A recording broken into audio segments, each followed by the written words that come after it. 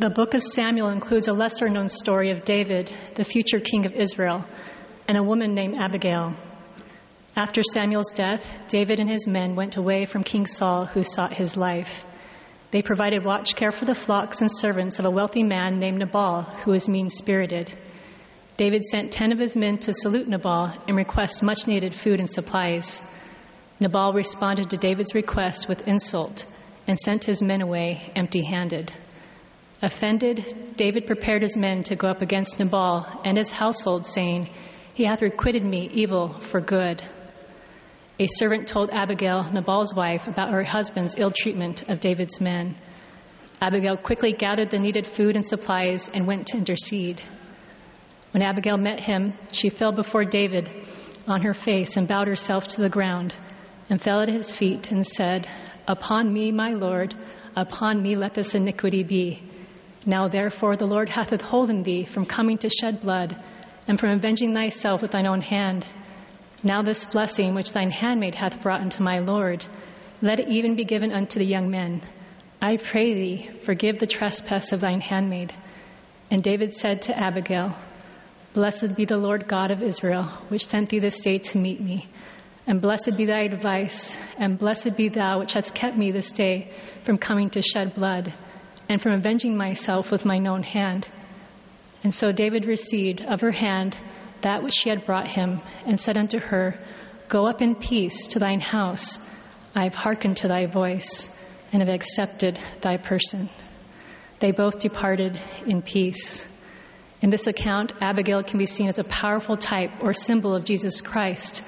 Through his atoning sacrifice, he can release us from the sin and weight of a warring heart and provide us with the sustenance we need. Just as Abigail was willing to take Nabal's sin upon herself, so did the Savior, in an incomprehensible way, take upon him our sins and the sins of those who have hurt or offended us. In Gethsemane and on the cross, he claimed these sins. He made a way for us to let go of a vengeful heart.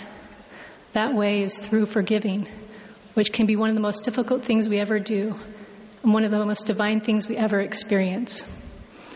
On the path of forgiveness, Jesus Christ's atoning power can flow into our lives and begin to heal the deep crevices of the heart and soul.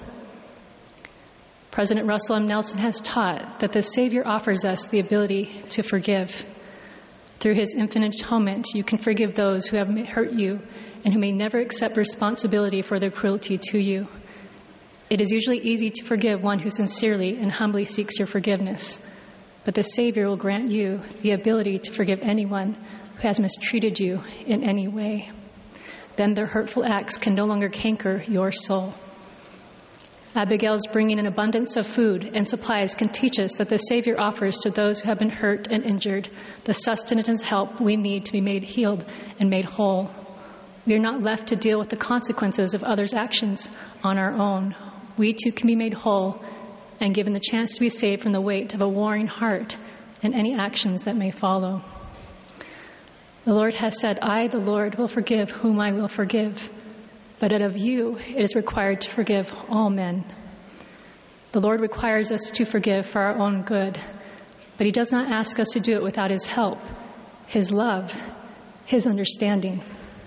Through our covenants with the Lord, we can each receive strengthening power, guidance, and the help we need to both forgive and to be forgiven. Please know that forgiving someone does not mean that you put yourself in a position where you continue to be hurt. We can work toward forgiving someone and still feel prompted by the Spirit to stay away from them. Just as Abigail helped David not to have an offensive heart and to receive the help he needed, so will the Savior help you. He loves you, and he is meeting you on your path with healing in his wings. He desires your peace. I have personally witnessed the miracle of Christ healing my warring heart. With permission of my father, I share that I grew up in a home where I didn't always feel safe because of emotional and verbal mistreatment. In my youth and young adult years, I resented my father and had anger in my heart from that hurt. Over the years and in my efforts to find peace and healing on the path of forgiveness, I came to realize in a profound way that the same Son of God who atoned for my sins is the same Redeemer who will also save those who have deeply hurt me. I could not truly believe the first truth without believing the second. As my love for the Savior has grown, so has my desire to replace hurt and anger with his healing balm. It has been a process of many years requiring courage, vulnerability, perseverance, and learning to trust in the Savior's divine power to save and heal. I still have work to do, but my heart is no longer on a warpath.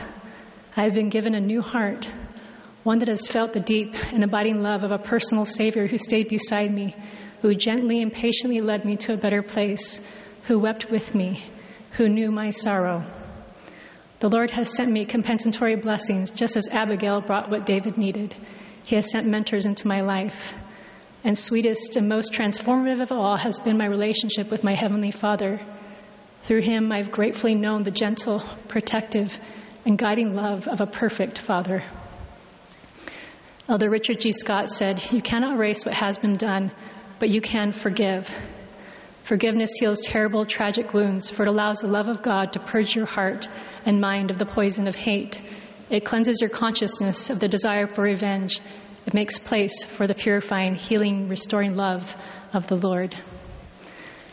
My earthly father has also had a miraculous change of heart in recent years and has turned to the Lord, something I wouldn't have anticipated in this life. Another testimony to me of the complete and transformative power of Jesus Christ. I know he is able to heal the sinner and those sinned against. He is the Savior and the Redeemer of the world, who laid down his life that we might live again. He said, "The Spirit of the Lord is upon me, because he hath anointed me to preach the gospel to the poor. He hath sent me to heal the brokenhearted, to preach deliverance to the captives, and the recovering of the sight to the blind, to set at liberty them that are bruised. To all that are brokenhearted, captive, bruised, and perhaps blinded or hurt by sin, he offers healing, recovery, and deliverance.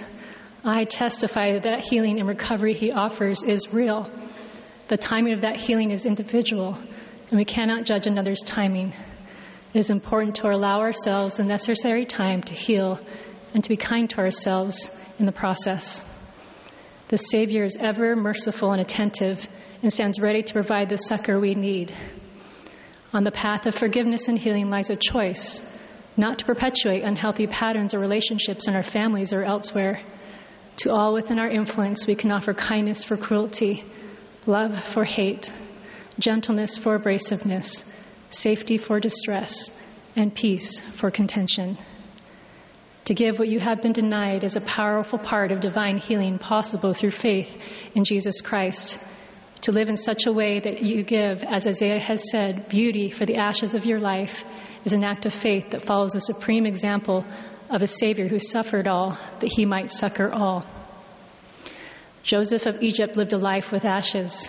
He was hated by his brethren, betrayed, sold into slavery, wrongly imprisoned, and forgotten by someone who had promised to help. Yet he trusted in the Lord.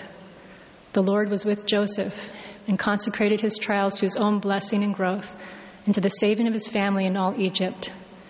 When Joseph met his brothers as a great leader in Egypt, his forgiveness and refined perspective were manifest in the gracious words he spoke. "Now therefore be not grieved nor angry with yourselves that you sold me hither, for God did send me before you to preserve life. So now it was not you that sent me hither, but God." Through the Savior, Joseph's life became beauty for ashes. Kevin J. Worthen, president of BYU, has said that God can make good come not just from our successes, but also from our failures and the failures of others that cause us pain. God is that good and that powerful. I testify that the greatest example of love and forgiveness is that of our Savior, Jesus Christ, who in bitter agony said, "Father, forgive them, for they know not what they do." I know that our Father in heaven desires goodness and hope for each of his children. In Jeremiah we read, "For I know the thoughts I think toward you, saith the Lord, thoughts of peace." Jesus Christ is your personal Messiah, your loving Redeemer and Savior who knows the pleadings of your heart. He desires your healing and happiness. He loves you. He weeps with you in your sorrows and rejoices to make you whole. May we take heart and take his loving hand that is ever extended as we walk the healing path of forgiveness is my prayer in the name of Jesus Christ. Amen.